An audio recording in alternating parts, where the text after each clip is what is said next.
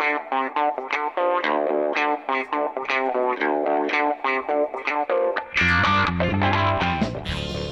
evening, everyone, and welcome to episode 32 of the Retrospectors podcast. My name is Patrick Arthur, and I'm joined, as always, by my co-host, James Turlings.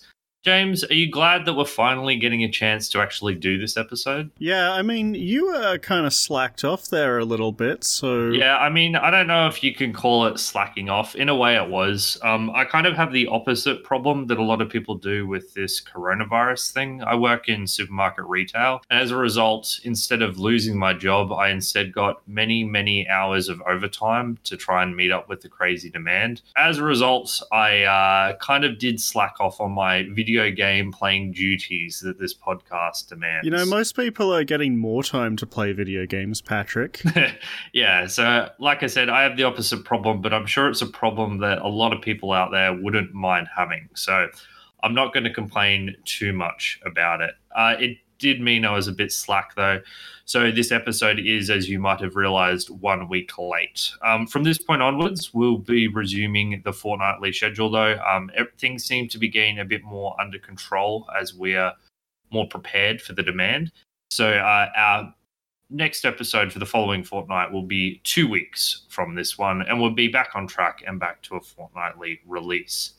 If this is your first episode listening, we are, of course, the Retrospectors podcast. Each and every fortnight, James and I play through a game, usually a classic of the past, from start to finish, and then have an extended discussion/review of that game. The key wrinkle in the way we approach these things is that we're reviewing these games from a modern perspective. We're not trying to understand how good these games were in the context in which they were produced in that time. We simply want to know how fun a game is it to play today when compared to modern titles. How good is it objectively, if you will? Now, of course, James and I are very opinionated, and we share a very different set of values in evaluating video games, but that's all part of what makes it an interesting show. So this fortnight, we selected, or more accurately, James selected Archimedean Dynasty. It's a flight commander / X-Wing / submarine game where you sail around the ocean, killing enemy submarines, enemy turrets, and accomplishing a variety of other tasks. So I think the first thing that we do when we talk about our games is we ask, why are we doing it? So, James, can you tell people why we're doing Archimedean Dynasty? Yet another game that no one has ever heard of. I'm sure somebody has heard of this game before, probably mostly people from Germany, where this game came from originally. I don't think it was a big hit in the West, but from what I understand, it was quite popular over there. So, you know, the real reason we're playing this game is because as a child, my father owned a CD-ROM version of its sequel, Aquanox, and I played the ever-loving shit out of that game on his, old beige computer. And I'd never gotten around to playing the original, so, every time I booted up and played Aquanox, a lot of the story elements and the characters didn't quite make a lot of sense to me, because I didn't know, what happened in the original game. So I was actually been planning to play this game for a while so I could finally fill in that gap of my knowledge, Have you played other flight sims before? Because, yes, this is a submarine game, but its closest cousin is definitely the flight sim, in that the submarine that you're piloting is a single vessel craft. It's a single person craft. So you go around the ocean floor in much a similar way as you would in TIE Fighter. Because I've never played a game of this genre before in my entire life. No, actually completely unfamiliar with the genre outside of this series, honestly.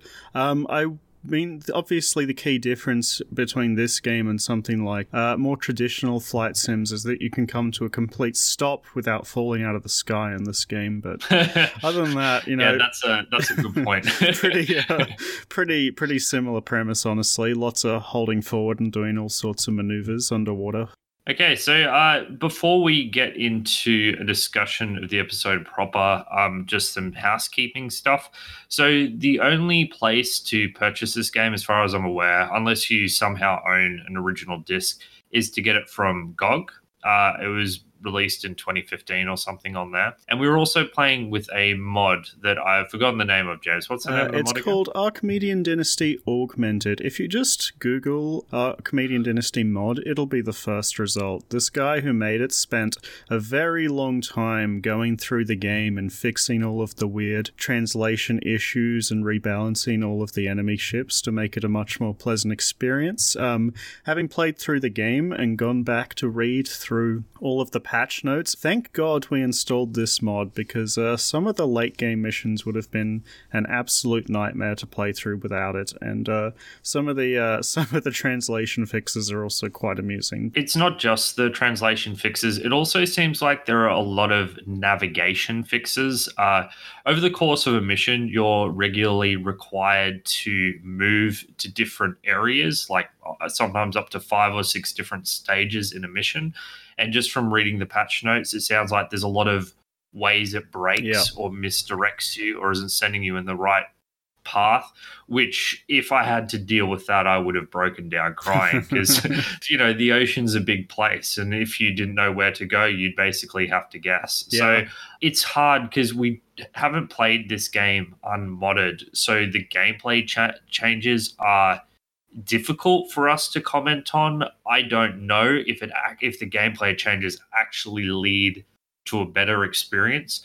But given the sheer quality of the bug fixing going on, I imagine it's at the very least well-intentioned. Yeah, the patch notes are several hundred lines long, and I think the main thing is that a lot of the fixes happen to story triggers. So, like, sometimes levels in the original just won't end if you do the correct stuff, and a lot of those have been fixed. Although I did run into one of these instances during my playthrough of the game, but he seems to have fixed most of them, which is very, very welcome. So definitely recommend playing with the augmented mod. We'll put a link to it on the website page, so if you want to check it out, you can go to there. And if anyone wants to let us know if you've played the mod and the original on the gameplay changes in a significant way, I'd love to hear it, because I thought the game was fairly balanced, but I don't know, maybe you think it was better without the mod. Yeah, definitely. What did you think about the GOG release?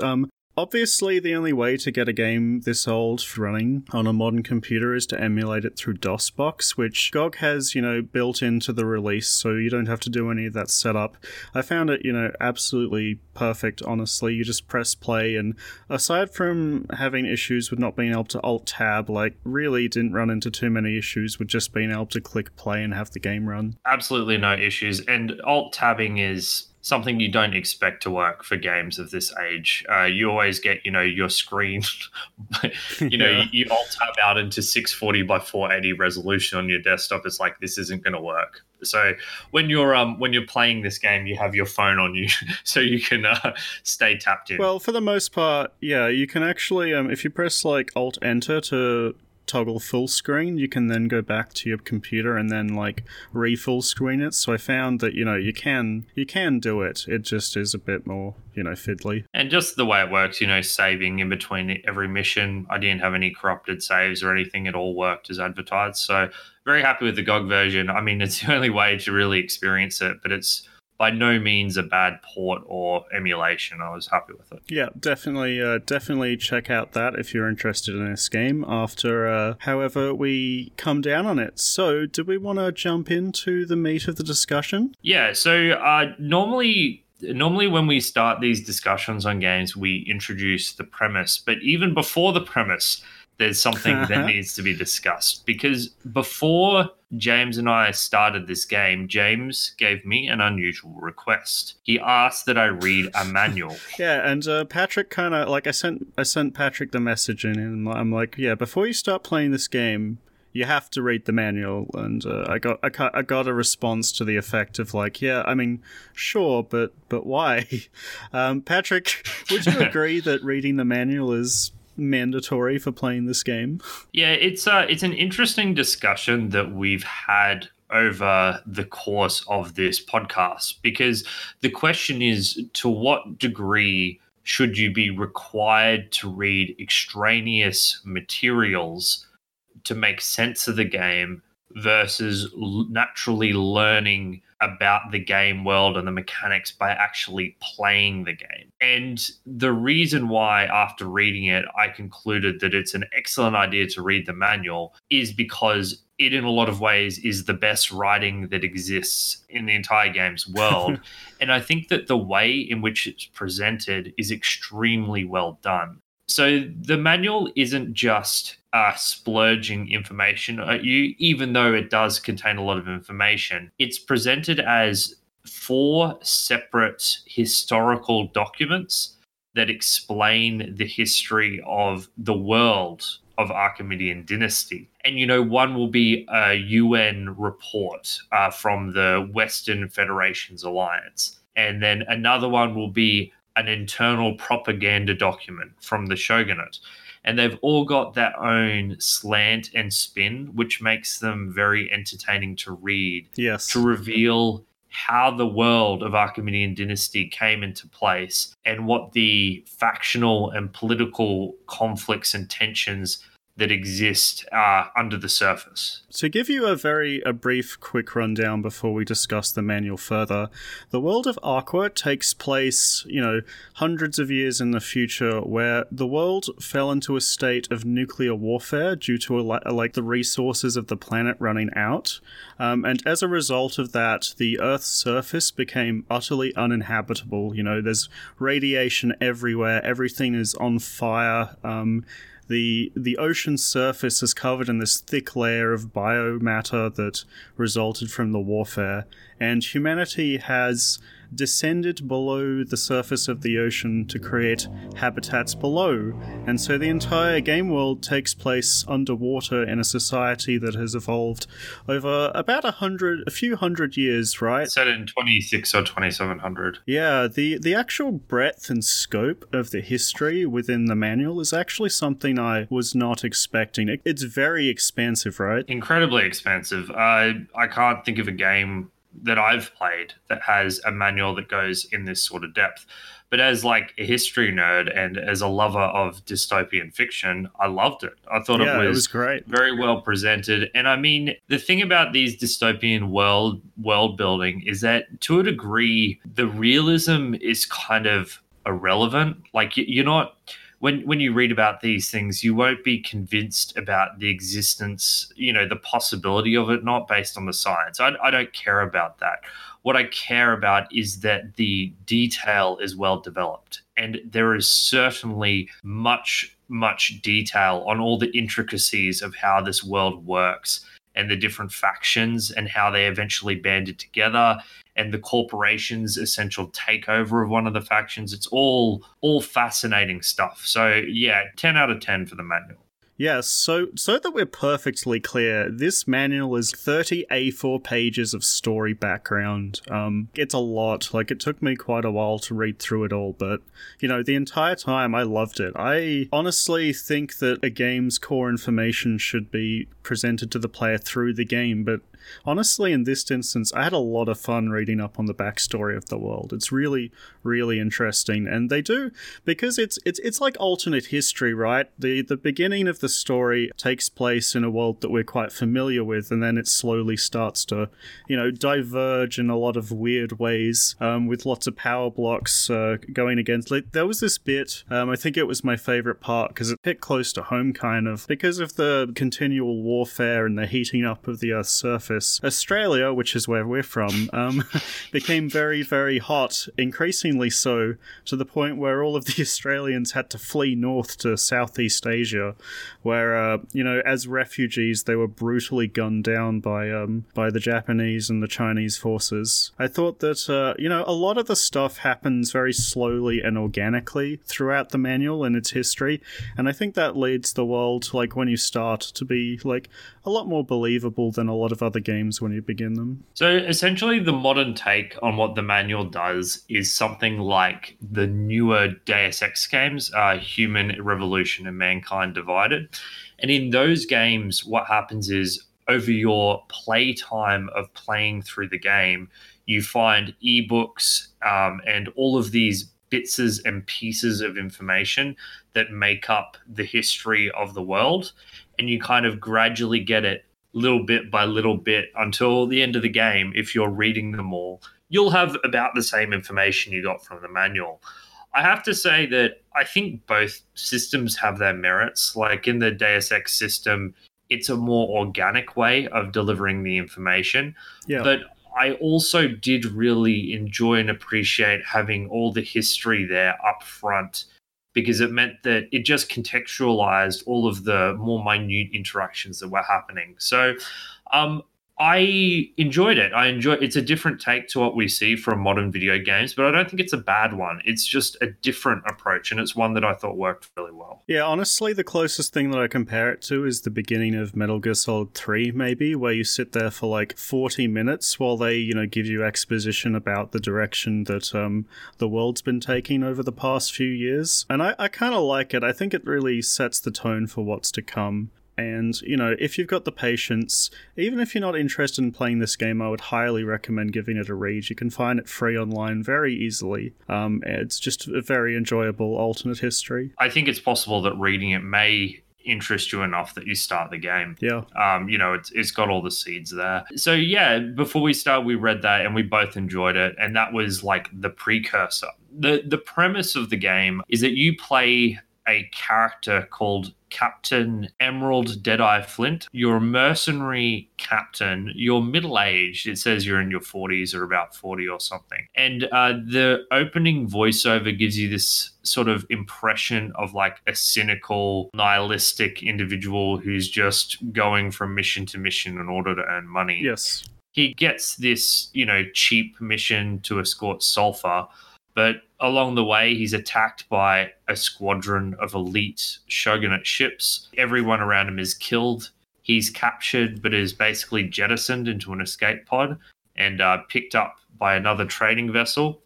And he has to start his way from the bottom all the way to the top as he continues to pick up mercenary missions and eventually gets to the bottom of the mystery of why a random sulfur shipment was attacked by an elite squad of troops. I guess the first thing that struck me when we started playing Archimedean Dynasty is how similar its overall structure is to a game we played recently, Armored Core. One of the things, that Armored Core and this game share in their overall gameplay loop is that you go between these like story segments where you're outfitting your vessel and reading mission and lore stuff, and then B, into the really short little missions where you go around having your gunfights and that kind of thing, and it kind of goes back and forth between the story and the other gameplay.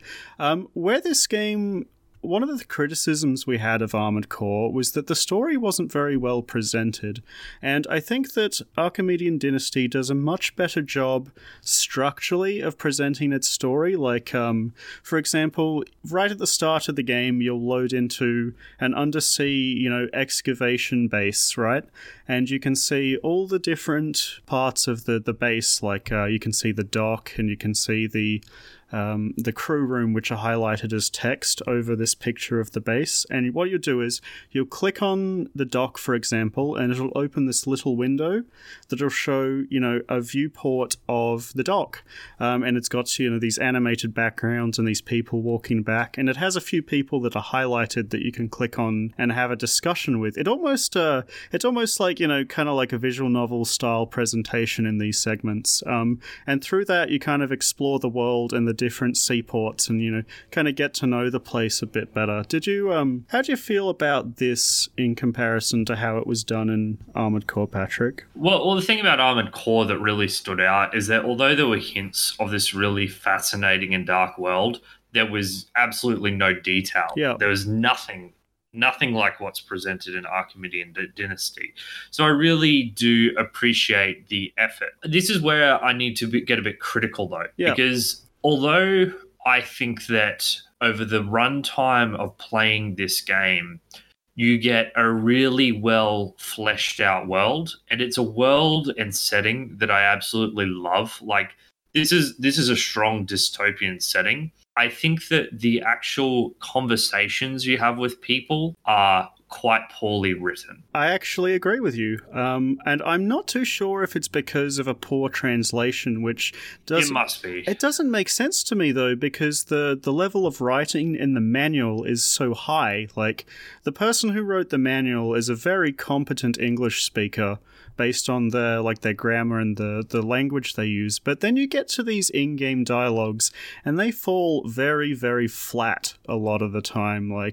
There's no character portraits, so you can only see people talking through text. You don't know what the people look like. They don't have a heap of personality to them. They try to give the main character personality, but it's not all that entertaining, I didn't find. I would describe the way the characters speak to one another as speaking at one another. Yeah.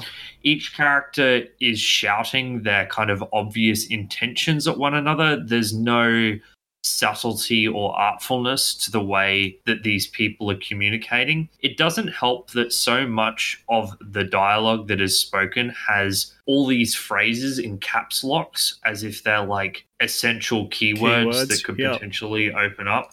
And it comes across as just awkward and clunky and ugly.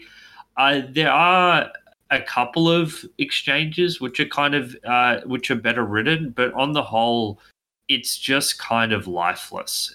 Like you said, it falls very flat. It feels very much, in terms of overall story structure, that the characters are more like lifeless pawns on a chessboard, where the world and what's going on and slowly evolving around the characters is the real star of the show. I think another thing that this game was lacking that may have helped a lot in this way is that 99% of the way that the story is communicated to you is through dialogue. Yeah. And if you've played classic RPGs, they often use a lot of passive description to help set a scene.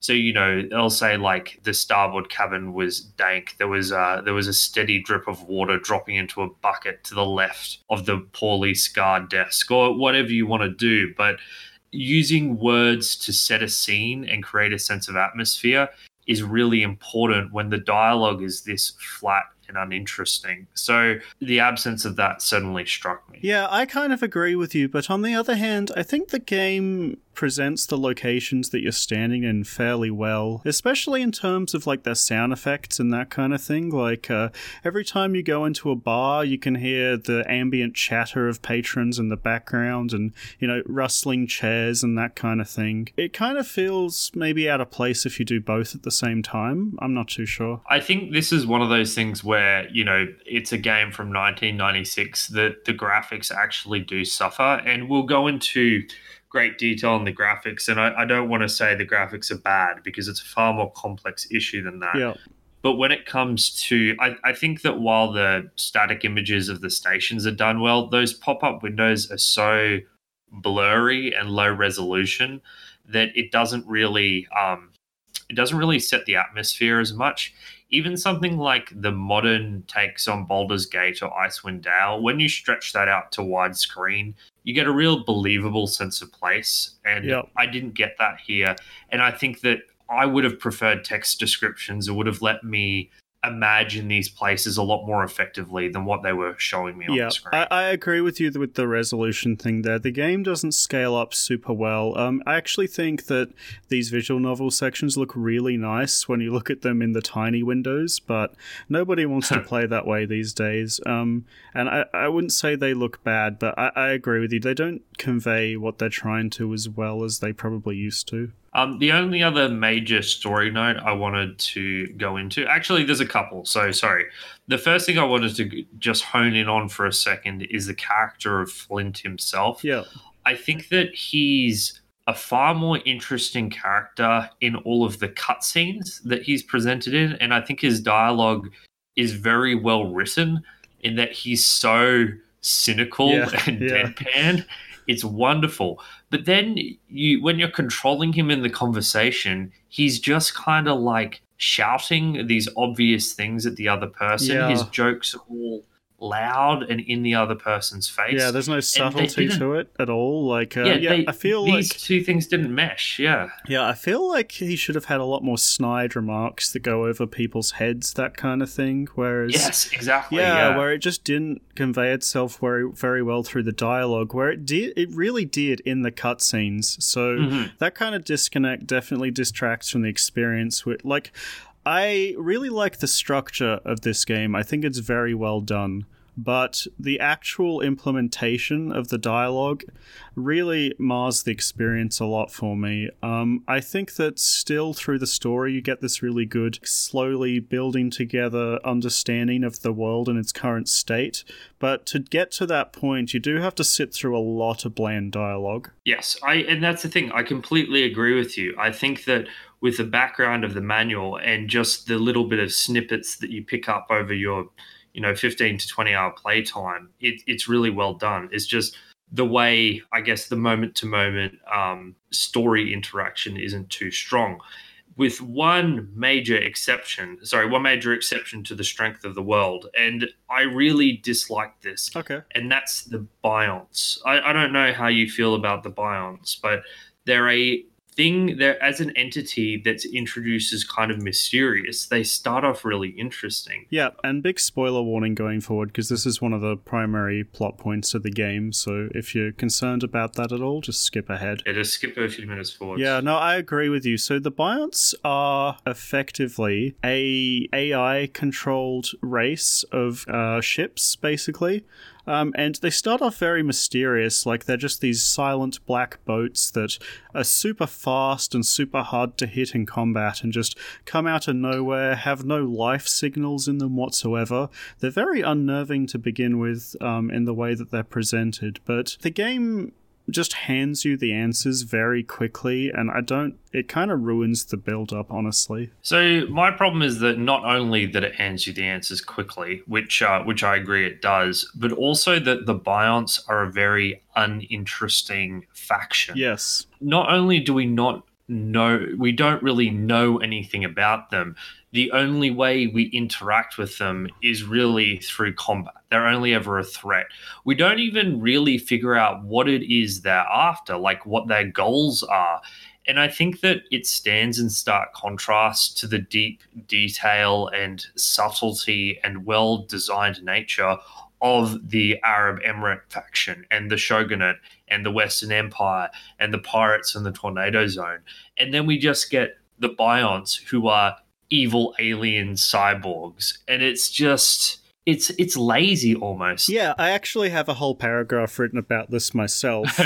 So you may, like, everyone's probably familiar with classic zombie films and TV series at this point, right? Mm-hmm. And the general structure and the beginning few episodes, and, or if you read them, the few chapters of these, is that the main characters often begin in this world infected by zombies or monsters or some other, mindless threat, right, that they have to overcome. And then about halfway through the book, you reach this point where they're basically no longer a threat to the main character.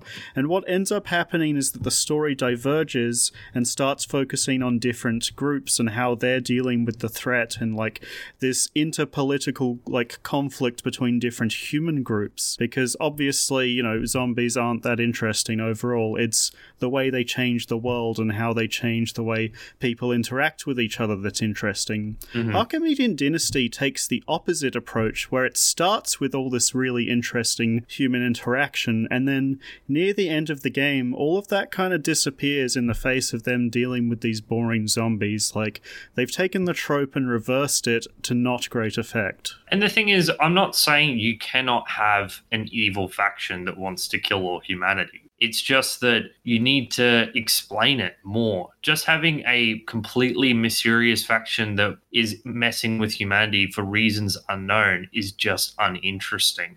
I wanted to have diplomatic sessions with this group, Yeah. or at the very least, I wanted to understand what their ultimate goal was, even if it was as simple as, we want the minerals that the humans are mining. I think they do mention it occasionally that the reason they're taking out humanity is for resources, but it's vague. not much. Yeah, I much preferred a lot of the game is actually spent hopping around across the planet between different, factions and exploring the various cities and learning about how all the cultures are handling this scary new world, and I found that to be the best part of the story by far. And I wish the whole game had just been, going around and understanding the political factions. So we've been chatting for a while now, James. We should probably have a quick music break. Is there a particular track that you wanted to start with? I don't actually have one off the top of my head because this is maybe a bit of a spoiler warning for the sound and music section. I actually turned the music off fairly early into the game. So you pulled a Patrick, as I they pulled say. a Patrick.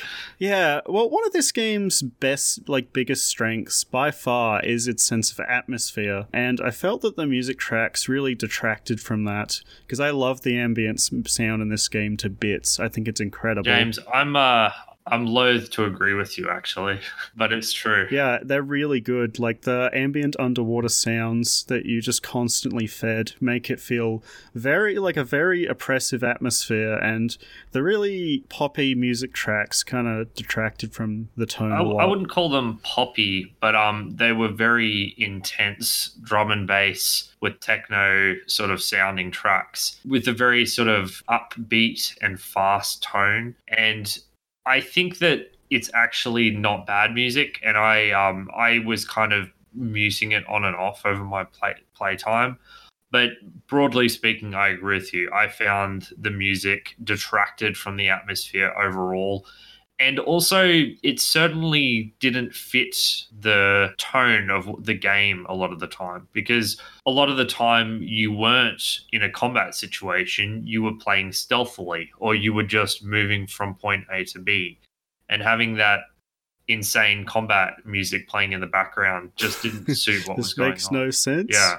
Yeah, absolutely. But that said, did you have a track that you liked? Did I have a track? I didn't actually have one prepared. I sprung the question on you in a hope that I would have one prepared. Well, so there are only I think 4 actual songs. So let's put on Below, because that's the first one that plays in the rotation. All right, no worries. Here's Below, guys.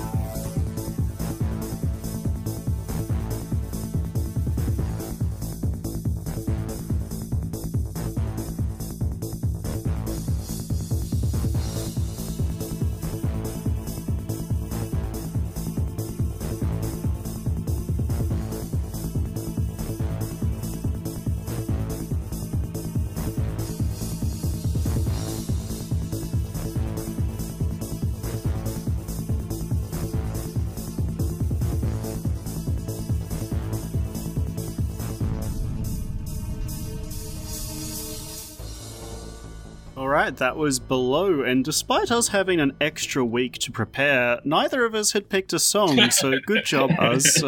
We'll try to continue this level of quality going forward. Thanks for listening, guys. Just a couple more points about the story. I know we've been harping on about this for half an hour, but it really is the world building in this game really is one of the best things about it. One thing that I really loved is just as you mentioned, it's a very dystopian society, and the absolute horror of living underwater, like, got to me several times during the gameplay, right? Like, there was this section in the story where the Bionts were attacking the breathing gas factory of one of the major cities, and I was like, that's horrifying. Can you imagine having that explode and then just having your entire population suffocate? Just in general, there's a degree of vulnerability to living underwater that you don't really fully appreciate until you see all of the weak points of such a society. Yeah, and like, I think a lot of the war is really decentralized because of how fragile each major society really is down there. Like, a major war really would just, like, wipe out 2/3 of humanity, right? Well, it's one of the things that the manual explains really well. It explains the escalation of a war. I think it's in the 2400s or something. I can't remember exactly. But the idea is that the shogunate and the American-led, like, Western Federation, I say American-led, that's not accurate. It's just the Western Federation. They were escalating a conflict until a nuke badly damaged the Arab Emirates faction.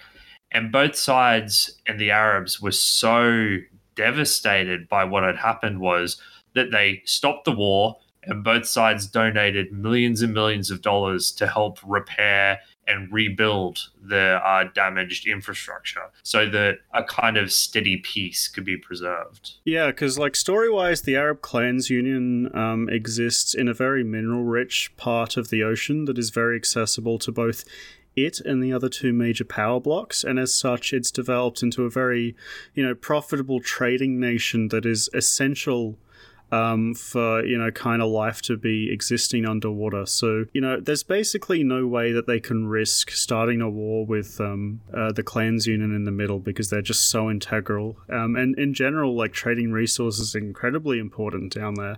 And I really loved how each of the locations that you visit in this game, the game kind of explains to you with this little, like, dialogue piece and this bit of text why that, facility exists, be it for mining a certain kind of ore or sulfur or that kind of thing.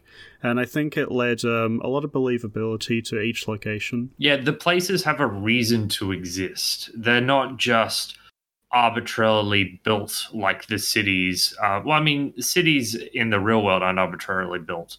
They're built around rivers, etc., so they can have easy ports. But because when these cities were first built, when humanity was fleeing under the ocean, they almost always got, like, an engineering objective as their primary, reason to exist in the first place. Yeah, I really enjoyed that aspect of the game a lot. That's basically it for me. Did you have anything else before we move on to other gameplay? No, that was a primary thing. I do have, like, a good point that I think will present a good segue between the two bits. Okay. And that's, I would say you'd call it the gameplay aspects of the story. The way you can speak to different people and you have different dialogue options. And it's something of a criticism because I feel like a lot of the RPG-ish nature of interacting with people is kind of shallow. A lot of the time you'll speak to a person who will say another person's name. You'll go speak to that person. They'll say someone else's name. And then you go speak to that person and so on and so forth until someone eventually gives you a job.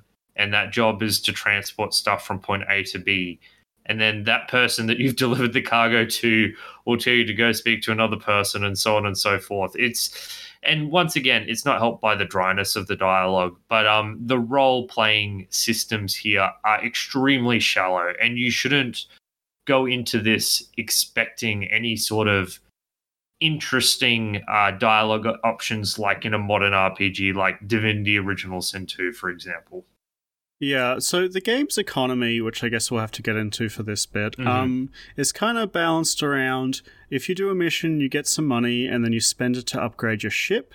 Some of the things you can buy for your ship, such as torpedoes, are expendable, so you will, gradually lose money as you play the game. So you're highly incentivized to search out as many side missions to do to make a bit of extra cash in order to keep up with, your increasing costs, which fits really well with Flint's kind of story role as a mercenary in the game. Makes perfect sense, unlike a lot of other side missions in games. But because of this, the way the dialogue will work is that you'll get a number of dialogue options, 2 at the most, basically, at certain different points, and if you make the right decision, you get rewarded with the chance to make some money in a mission. Flint can be quite a caustic character if you want to play him that way. Like, you can say some really nasty things to people, and oftentimes, as you'd expect, that means the other person will no longer want to cooperate with you and give you that mission. So there is this sense of a dialogue tree with branching paths, but the main story definitely follows the same path the entire way through, with a lot of the side missions being gated behind your ability to figure out what the right thing to say is. Yeah, and it's usually pretty obvious to figure out what the correct thing to say is. You don't want to be a scared pussycat, but neither do you want to be a completely arrogant dickhead. And it's usually easy to find the option that's somewhere in the middle. I definitely chose the dickhead option several times throughout the game because I didn't like the person I was talking to. And, that kind of squeezed me for a few missions, but totally worth it. I also think that particularly when you're operating in the tornado zone with the pirates, you are incentivized to be incredibly rude, an asshole. Because that's the scenario you're in. Whereas when I was in the Arab Emirates section, I was a lot more diplomatic generally. Yeah. Honestly, I think that this game could be vastly improved by just retranslating it and taking more creative liberties with the English translation, honestly. Yeah, making it less transactional. Yeah, exactly. I think by adding a lot of fluff, you could add a heap to this game, because I think overall the structure is perfectly fine. It's the actual, contents of the dialogue itself that are the problem. Yeah, so I think it's pretty clear by this point what our feelings on the story are. World building good, dialogue bad. But at some point, James, we should probably talk about the gameplay. Yeah, probably. Because this is a video game, not a book, despite what our discussion might lead you to. So, what aspect of the gameplay do you want to get into first? Because there's a few different systems at play here. All right. Well, I think the very first thing that you notice, there's a couple of things I want to start off. The first being the way that the player is taught how to play the game, and B, the most obvious thing that jumps out to the player, which is this game has 0 draw distance. When you first get into the cockpit of your ship, it becomes apparent instantaneously that you can see exactly 2 meters in front of your ship before the water becomes, murky and blurred. And I'm not sure if that was intentional to kind of fit with the idea of the world having no sunlight coming through the oceans due to the biolayer on top, or if it was just straight up a hardware limitation at the time, which I could totally see as well. It's both. It was a hardware limitation, but it's entirely justified in world. The ocean is very dark, so... Yeah, and I don't know if you had this reaction upon starting this game as I did, but as soon as I started and saw that I couldn't see anywhere, I was like, what game have I chosen this week? What have I done to us? Oh my god. I did not have that reaction at all. I thought it was entirely appropriate. Okay. And I thought that maybe it's because I had no expectations, but when I started playing and I saw the reliance on sensors, and I know that deep under the ocean there's 0 visibility.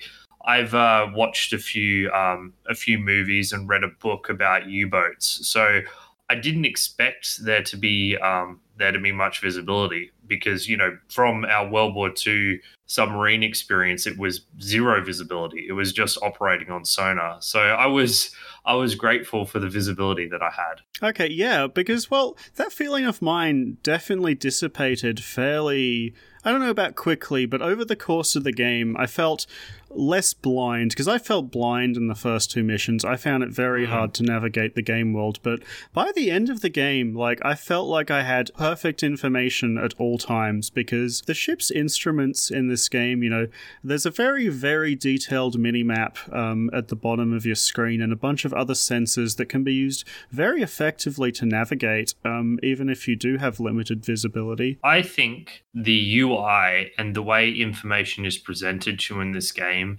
is not just good, I think it is brilliant. Yeah, I agree. There is an economy of information delivered to you. They don't bombard your senses with irrelevant info. They give you pretty much all the information you need, very neatly displayed on your screen. And although it takes a while for you to become adept at reading it, it is all there for you, from the voxel-based kind of lay of the terrain that you get down on the bottom of your screen, to the quick view of your ship's armor, to the navigational arrays, to all the different sensors.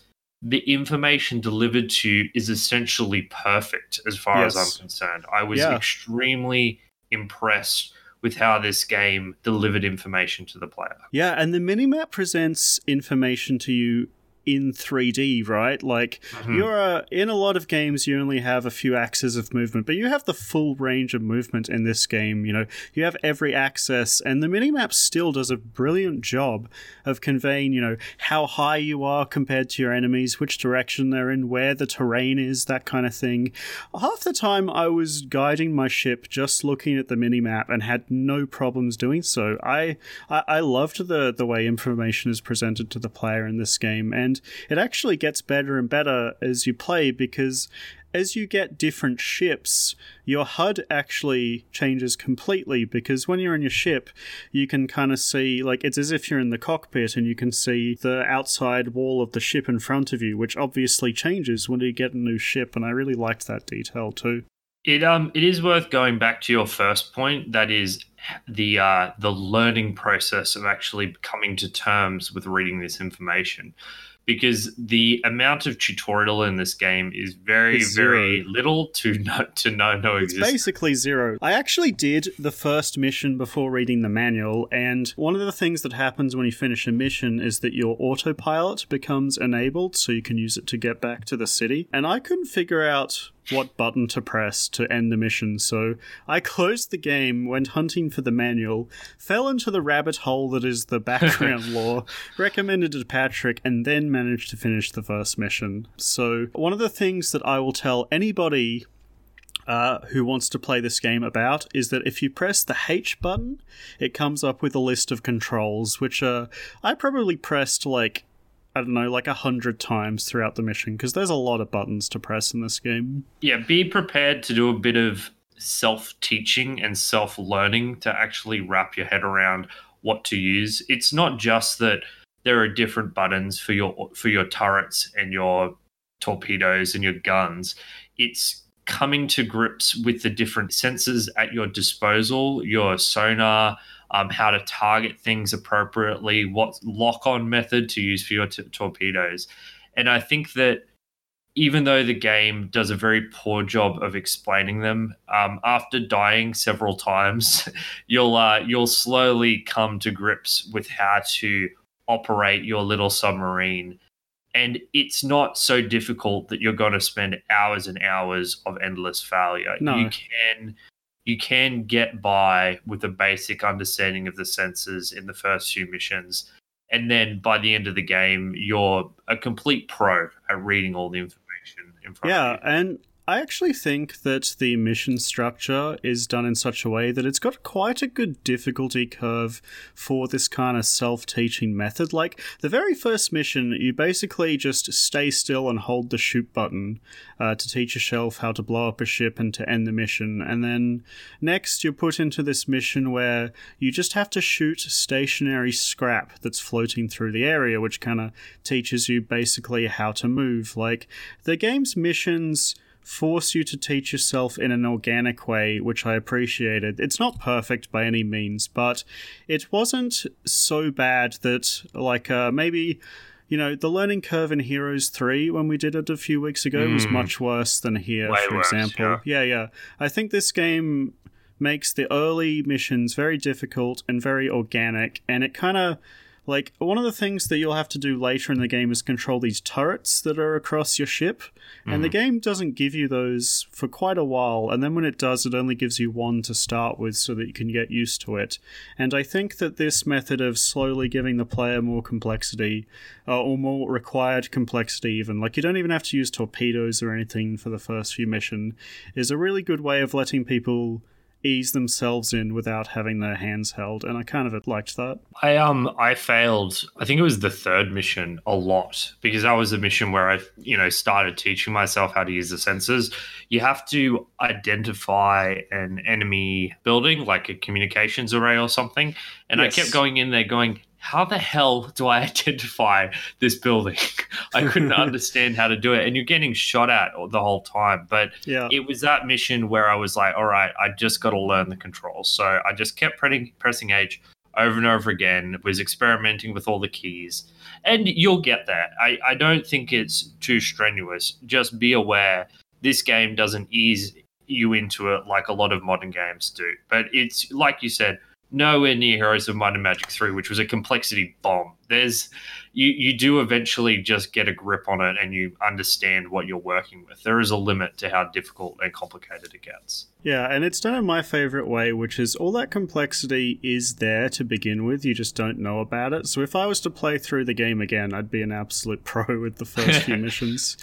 I think it does a good job. The information presentation is excellent.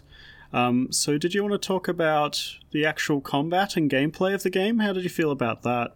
Yeah, so this is where, once again, I must slip into criticism, because although I think information is presented to you brilliantly, and I do like the eventual feeling of, I guess, having a mastery over the different controls in your ship. It almost feels like, in those movies where that guy's in the cockpit and he's like flicking all the weird switches everywhere. I got that feeling several times throughout the game. The controls aren't perfect, but they are manageable. It's not as complicated as proper flight sims, but it's complicated enough to keep your interest. One big criticism before we go into yours is you can't actually rebind the controls in this game, which I think is god-awful. I tried to do it, I couldn't. But was it an issue for you? Because I didn't really mind as much. I just learned to press the keys it told me I to. really wanted to remap lock-on to be somewhere closer to either my hands, because it's like in the middle of the keyboard and you need to do it a lot. Right. And that really annoyed me to the point where I wanted to rebind the key and then couldn't, so... keep that in mind. I have read online that it's probably preferable to play this game with a joystick, but, who has a joystick these days, right? Yeah, joysticks in 2020, are you kidding me? I think that if I were to get into my major criticism is that I ultimately found this game quite repetitive. Yeah. There are a variety of different missions. There are a lot of missions in this game. It's like 50 or something. Yeah.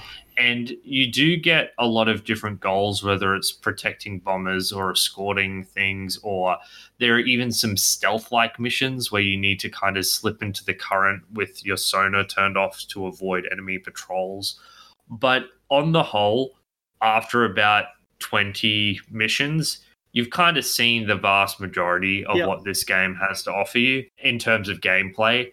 And I don't think it ramps up in interesting and more dynamic combat scenarios. It just kind of throws different combinations of enemies in your direction. So I found the gameplay to start to grate a bit and to start to become a little boring as I moved towards probably past roughly the halfway point of this game. I don't think it ever was so horrendous that I was like, I don't want to play. It was just, I was like, I'm just bored with this. And I was mainly playing to see how the story would unravel and to get more tidbits of lore from the world building. How did you feel about it? Yeah, I kind of agree with you. I think that in general the combat is fine. Like, I was playing, there's this instant fight mission on the main menu where it just throws you into a room full of lots of enemies, and I played that quite a while before I got super bored. I think when the pressure is on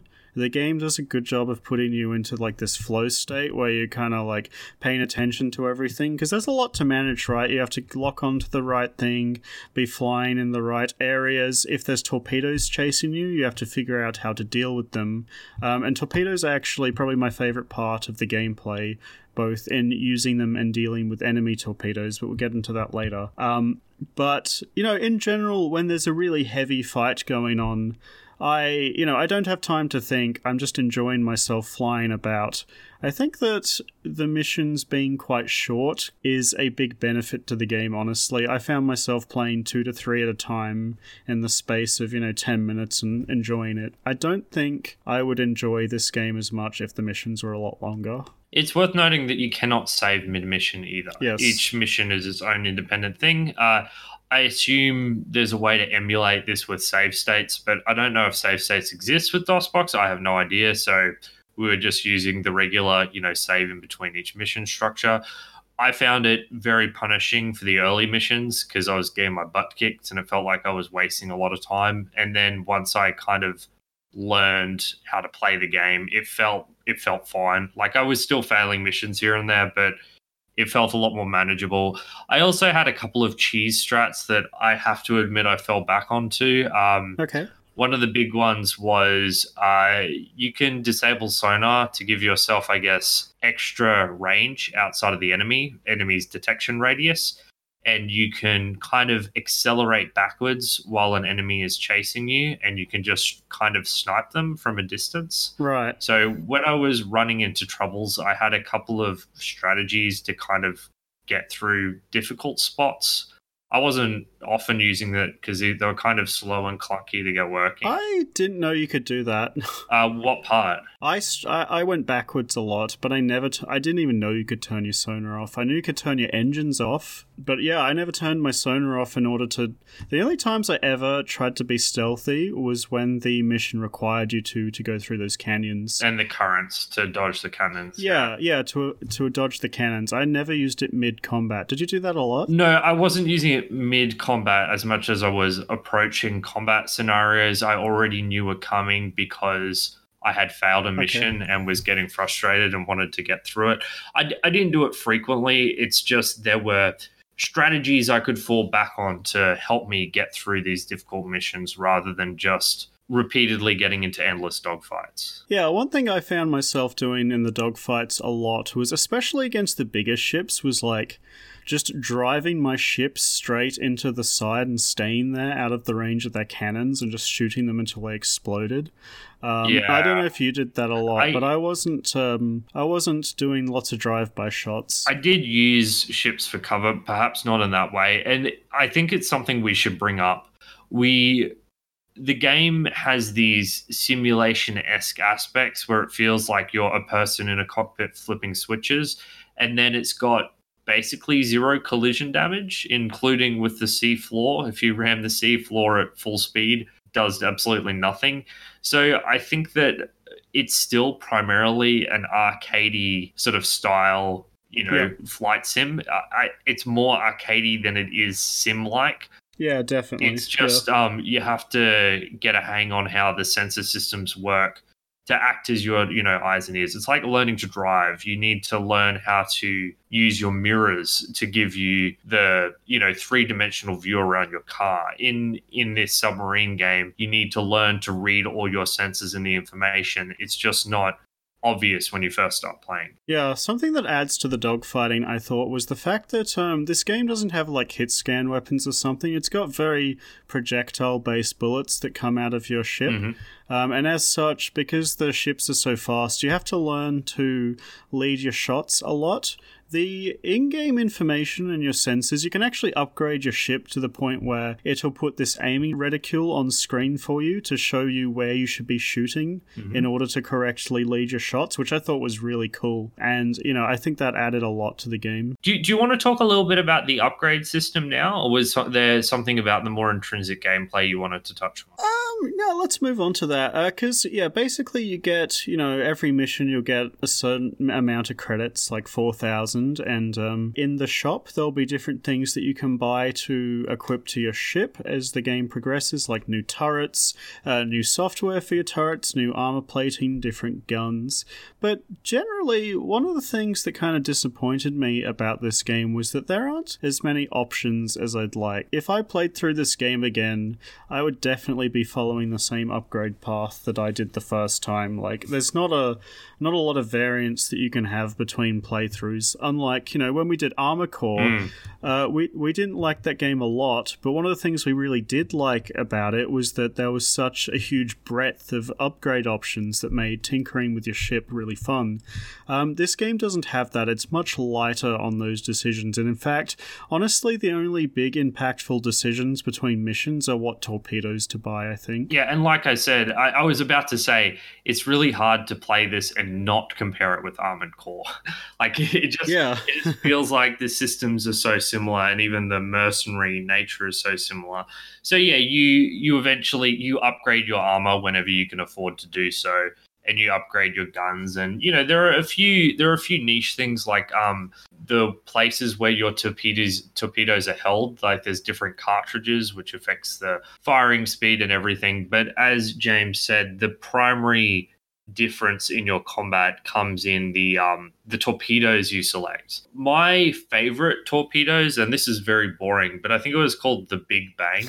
It was the one. It was the slow-moving missile that did a shitload of damage, because there are targets in this game that even with your auto turrets and your forward cannons firing full power, it will still take forever to kill it. Yeah. And I just liked those torpedoes because it was just like, insane fire this amount torpedo. Of damage, yeah. Yeah. Whereas I found the guns were fine to kill most fighter crafts. Yeah. Except the Bionts. The Bionts have started to get more complicated. Yeah, it did a little bit. I really like the torpedoes in this game. So you can bring, depending on the size of your torpedo magazine, you can bring a set number into each mission. And in total, there's probably like 20 of them or 20 or so, that you can choose from, maybe 15. A lot of them are just upgraded versions of other ones. Like, there's the Flash Shark 1 and the Flash Shark 2. So 12 to 15 is probably more accurate. More accurate, yeah. And they're all quite different from each other. I was impressed. Like, different torpedoes have different ability to lock on to targets. Like, the first two you can buy, the Stanleys, they have no ability to lock on. They just shoot straight forward in front of you. So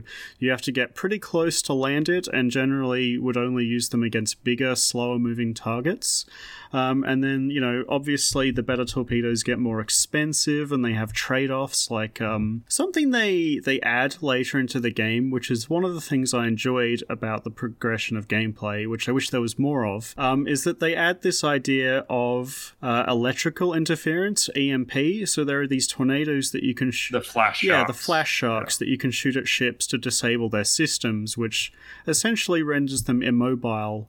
Because, a lot of the later craft... Yeah, Flash Sharks are overpowered.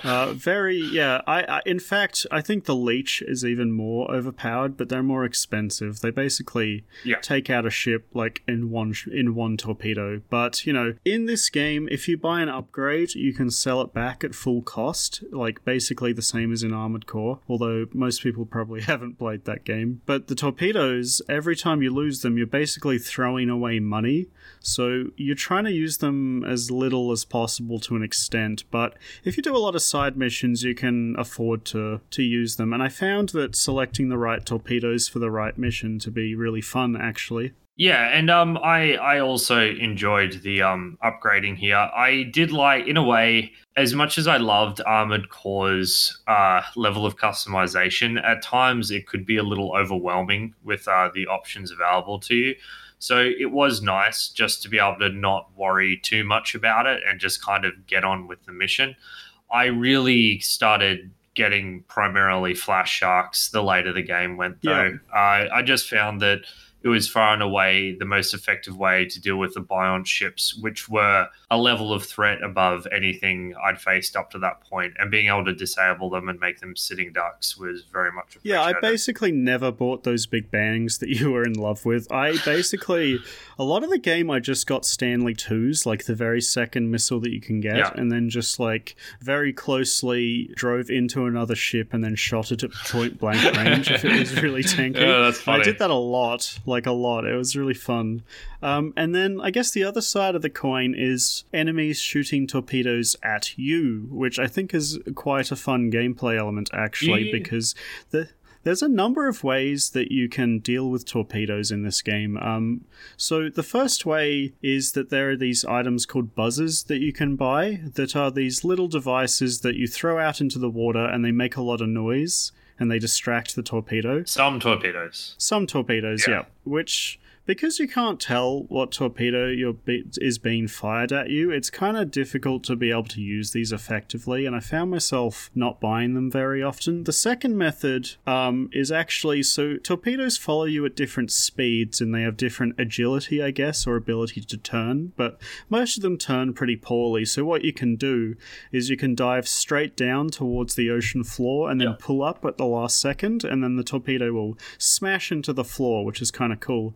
And I discovered later on, you can actually do that to enemy ships, like the bigger ones. You pull up from the enemy bomber and the enemy's torpedo following you will smash into the enemy ship, blowing them up. See, I was very boring, James. I was pretty much using the dive into the seafloor method 90% of the time. Yeah, I started using the getting them to go into the enemies a lot as the game went on, because I felt so clever when I figured out you could do that. It was really fun. And then I guess the last method is that you can install turrets on your ship and software in them that has them target enemy torpedoes for you, which is very expensive and uses your energy, but is pretty worth it, honestly, later in the game. And against some of the enemies, which are very torpedo happy, you basically have to do this. I kind of just, in terms of general strategy, I tended just to face a bunch of guns forward to maximize my firepower. Yeah, because the turrets are interesting in that you can have them roaming on their software, or you can have them face forward shooting what you're shooting, or you can command them to shoot what you're locked on. So what I would do generally is,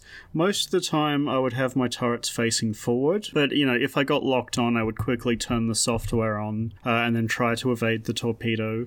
And in some missions with very torpedo-happy factions, I would basically have them on protect me duty the entire time. Yeah, so there's basically a lot of like interesting wrinkles going on here, and I don't want to, when I say the gameplay is boring, I don't want to say I hated it or the experience sucked. It's just that I just feel like it reaches a point where you've seen most of what the game has to offer you. It's less that the gameplay is boring, right? It's more that you just do the same thing so often that it becomes boring. Yes, and once again, I had a similar problem with Armored Core. Because the story and gameplay are in such separate boxes, it's harder, and because the nature of the gameplay is you're driving your ship from location to location, you don't get the story and the gameplay so intertwined that you can pretend you're doing something different from the same thing over and over again.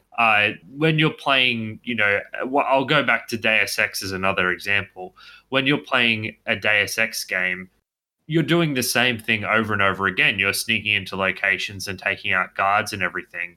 But because the story is so intertwined with the gameplay, you don't notice as much that you're doing the same thing repeatedly because you're given context for your actions.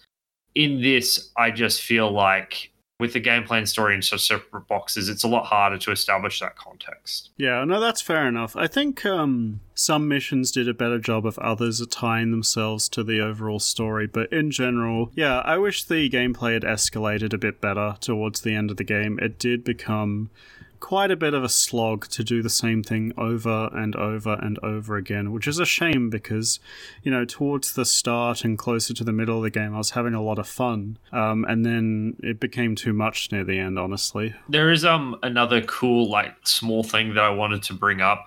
Did you notice that, like, at the very end, all the shops slashed their prices to literally 10% of what they were originally?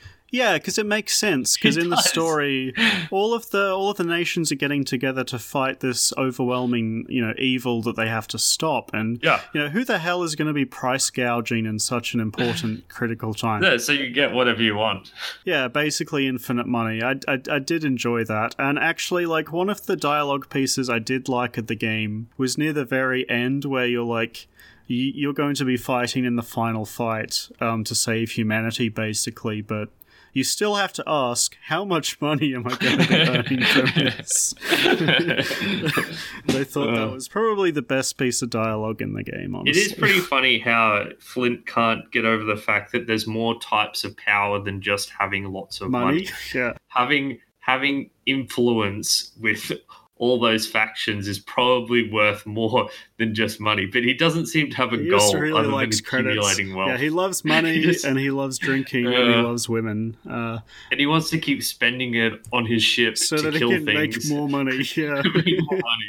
There's no end goal there. Yeah, I think if the world hadn't gone to shit, Flint would be a very avid World of Warcraft player.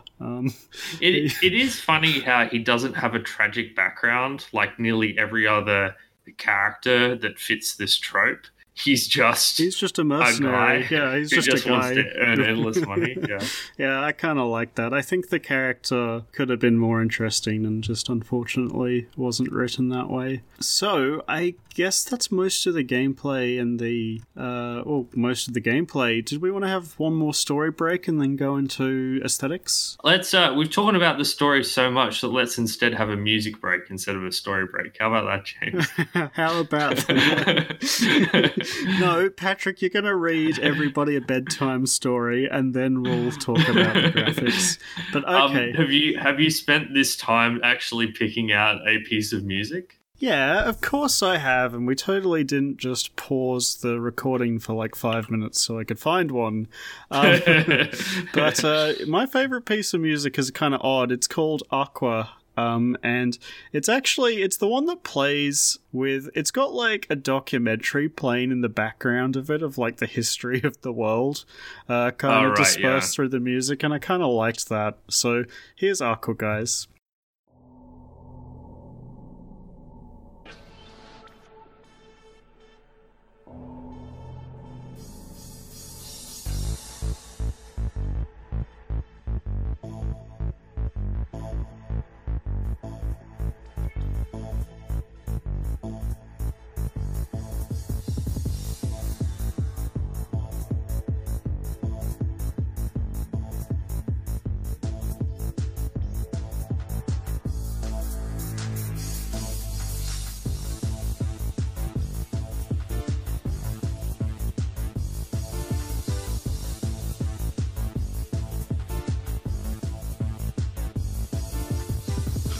A nuclear wasteland. The last survivors fled to the depths of the universe. The deep sea station was harvesting the final gifts of the earth. They took with them the story history of man and sank into darkness for centuries. After the dark time, for the last time, man rose again to a new life. The only life left on a dead world. A world that is our own creation. We call it Aqua.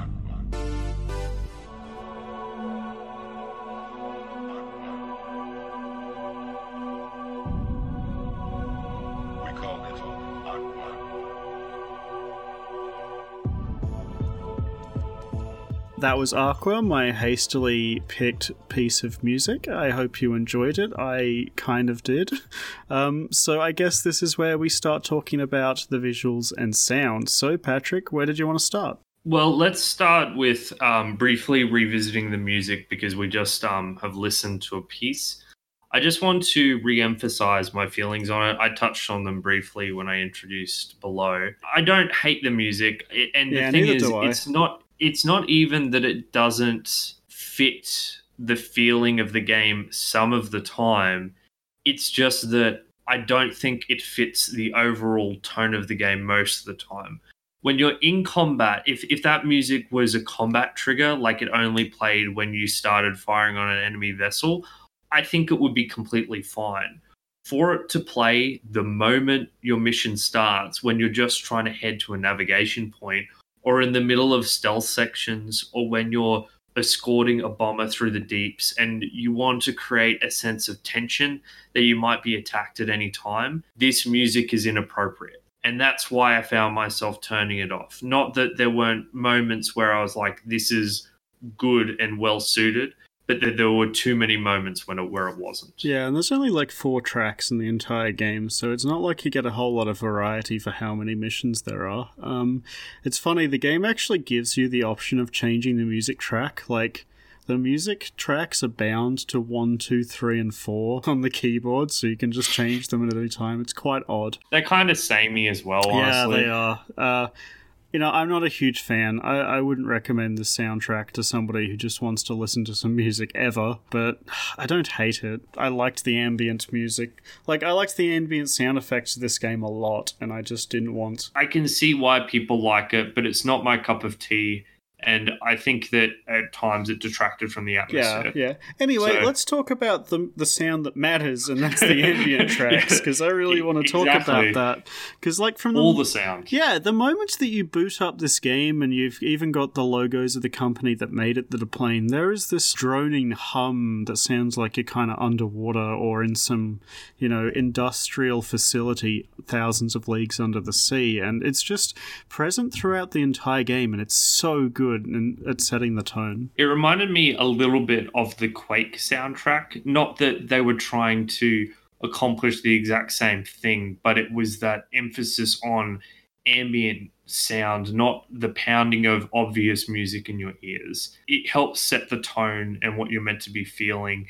Because, you're kilometers under the water. You are not in a safe place. Living this horrifically fragile existence under the sea, and you're just constantly reminded of that with the sound effects. It's great. Even like when you're firing your guns underwater, it sounds like you're shooting guns underwater. There's this weird muffling of the sound effect that takes place. It really sells the underwater feeling quite well. It's everything. It's the gun and torpedo noises, as you said.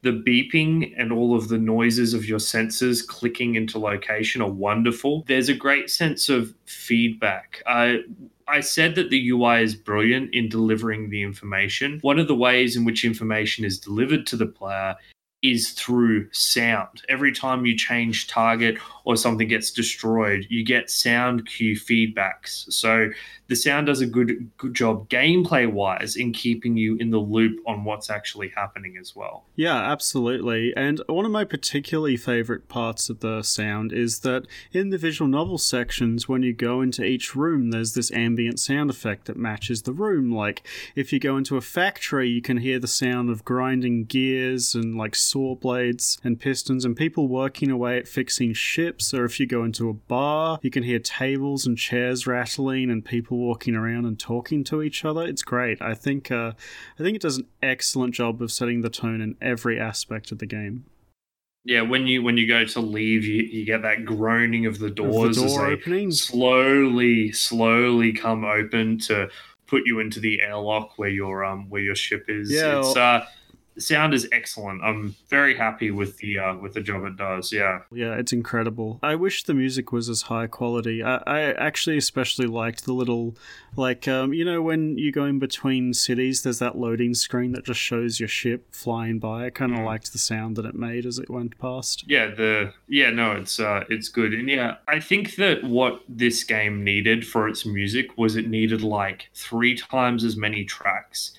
And it needed to have different tracks playing in different points in the mission, depending on what was happening on the screen. And obviously, that's a lot to ask. But it's so important nowadays, for me at least, as a person who originally just didn't care about music. It's really important that the music is reflective of the time. The sequel actually does everything you're saying, which is nice. So they did learn from their mistakes there. Yeah, I'm glad they expanded on it, because I can see that if you're just going into the arcade mode over and over again, the music's probably great because you're always in these fight situations. But for the narrative and story experience, it wasn't ideal for me. Yeah, I can definitely see that. So let's go on to our final section, which is the graphics. Patrick, how did you feel about that? This was a mixed bag for me. It's a complex issue, hey. Firstly, let's start with the city sections. I love the images of the cities and all the various underwater locations you go to. They all looked extremely distinct, beautifully painted or illustrated, whatever it was. Very cool. I've already gone into how I think that the visual novel sections in particular were a little too blurry and low detailed for me to be sucked into the atmosphere of them, so not a big fan. I think that the graphics, when it comes to the gameplay, they're pretty average. Once again, they're extremely low resolution. I don't have a problem with the draw distance. Like I said, there's a very good reason for the draw distance to be so low. But the models on the turrets and the ships and everything, they just kind of look like ugly blocks. Yep. And even the supposedly super advanced Biont ships are still kind of ugly bricks. I can imagine if this game was made a lot more modern, like in modern times, the ship designs would be a lot more sleek and cool. And yeah, underwater blocky ships are just not particularly inspiring design-wise. You know, I basically perfectly agree with you here. Apart from maybe the visual novel bits, I actually think all of the story segments look really great. Like, excellent even. I really like them. I think they're very atmospheric and very tonally consistent. And I think they still look cool even today. I agree with you. The actual in-game graphics are really low resolution and haven't aged well at all. The HUD looks cool and the instruments are really useful, but no one's going to be blown away by this game in this day and age. They don't get in the way of playing the game, so that's a plus, but on the whole, it looks pretty bad when you're, in the cockpit. Yeah, and the HUD and the UI are great. I don't know if we really went into it. In fact, we didn't, but we can touch on it briefly here. Over the course of the game, you get 4 different ships. And it's very cool having the different ships because they all function quite differently until you get the final ship, which just completely kicks ass. But your cockpit changes every single time you get a new ship. And I love the way it changes, and I love the way the information is presented to you kind of shifts around as your different information readers, are displayed in different locations. So in terms of how am I functionally interacting and getting information, the game looks great. In terms of how pretty is this game, it's pretty ugly. So don't play this game for the graphics because you'll be disappointed. Yeah, and I guess that's pretty much our summary on all the different bits. So, Patrick, I have mixed feelings about this game. On the one hand, the background lore contained within the manual is some of the best I've ever seen or read in a video game, full stop. I would 100% recommend going and getting a copy of that manual and reading through of it. It was really, really enjoyable. As for the game, mixed feelings. I actually am going to say I'd recommend playing through half of this game because really about at the halfway point it hits this point where it just stops introducing new elements and the game just stagnates. But before that, I had a lot of fun learning to read all the different instruments and this low visibility blindness feeling where you start the game having a really difficult time navigating the world and then suddenly becoming a pro at it as you play more. You're not going to get this experience anywhere else, honestly, and the lack of visibility here is probably very unique to this game, and I found it a real joy to master. And then once I'd mastered it and the rest of the combat, it just became very flat. So, overall, I really loved the first half of this game and then got quite bored once it stagnated. So, read the manual 100% and then decide to play the game if you like the story. So, I also recommend playing this game. It's a thumbs up for me, and I have my fair share of criticisms of this game. I think that the dialogue is just flat out poorly written, which I assume has a lot to do with the translation issue. The graphics or whatever, I'm not big into the music. I found the gameplay quite repetitive at points. but there is enough interesting here that it was a very engaging experience for me. I think that what you need to do when you play this game is you're going to enjoy the learning process if you can get over that initial hump. You have the honeymoon period where the game's really fun as you learn to master your UI. And like James said, it eventually slips into repetition. I think you should play this game until you stop enjoying it, because if you're like me and you were enjoying it enough, you can push through the somewhat repetitive gameplay and finish it and still have a good time overall. You just need to be prepared to say, if you've played about halfway through, that you've seen most of what the game has to offer you, and it's okay to quit there. It's definitely worth playing even that much. It was a good time, James. You actually finally picked one good for once. Yeah, I actually thought you might enjoy this one deep down, but the game's also quite cheap. You can get it for like $3 off GOG, so it's not, a huge cost if you do decide you'd like to play it. So yeah, mixed bag from us, but overall, yeah, definitely recommend. Excellent world. I love the world of Aqua to bits. It's like probably my top 3 settings for any video game series ever. I love it. So just based on that alone, definitely give it a look. Okay, so I believe that just about wraps it up. Thank you so much to everyone for listening to us go on about Archimedean Dynasty for the past hour or so. My name is Patrick Arthur, and my co-host is James Turlings, and we are the Retrospectives podcast. You can find us on every podcast catcher under the sun, or if you want to head to our website, rspodcast.net, you can add us directly to any podcast app you have. We're also available on Spotify, or you can listen on our website directly on the many, many episodes and games that we've done retrospectives of.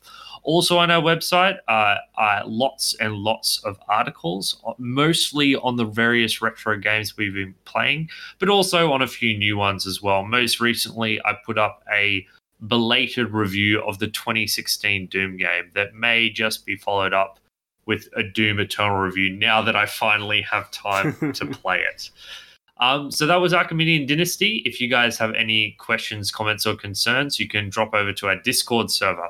And we would love if you would do so, because if there's one thing we like doing, it's talking about video games. So if you have a dissenting opinion, or as it is very rarely, one that agrees with us, we would love to hear from you. So we'll put a link to a Discord in the show notes, and we'd love if you would drop on by. Now that we're at the end of the show, it's time for us to discuss what we're doing for the next episode. And I promise everyone there won't be 3 weeks until this one. We'll have it coming out next fortnight. Now that we've done James's game, it's time for me to choose. And this fortnight, I have selected Tribes Vengeance, the unknown middle child of the Tribes genre. James, had you heard of Tribes Vengeance before I brought it up with you? I've never heard of Vengeance specifically, but I did play a fair few hours of Tribes Ascend when it was very big. I'm hoping it's somewhat similar. Well, it's the only Tribes game with a proper single-player campaign, and from memory, I've only played the first couple of hours. I don't remember much of it, but from memory, it was actually fairly well received for its story. So I'll be interested to see how well it's actually held up, and if the gameplay can hold up in a single player setting instead of the multiplayer setting that we've both played Tribes in. So that's coming next fortnight. Thank you once more to everyone for listening to us for this week's episode, and we'll see you again shortly. Adios, amigos. See ya.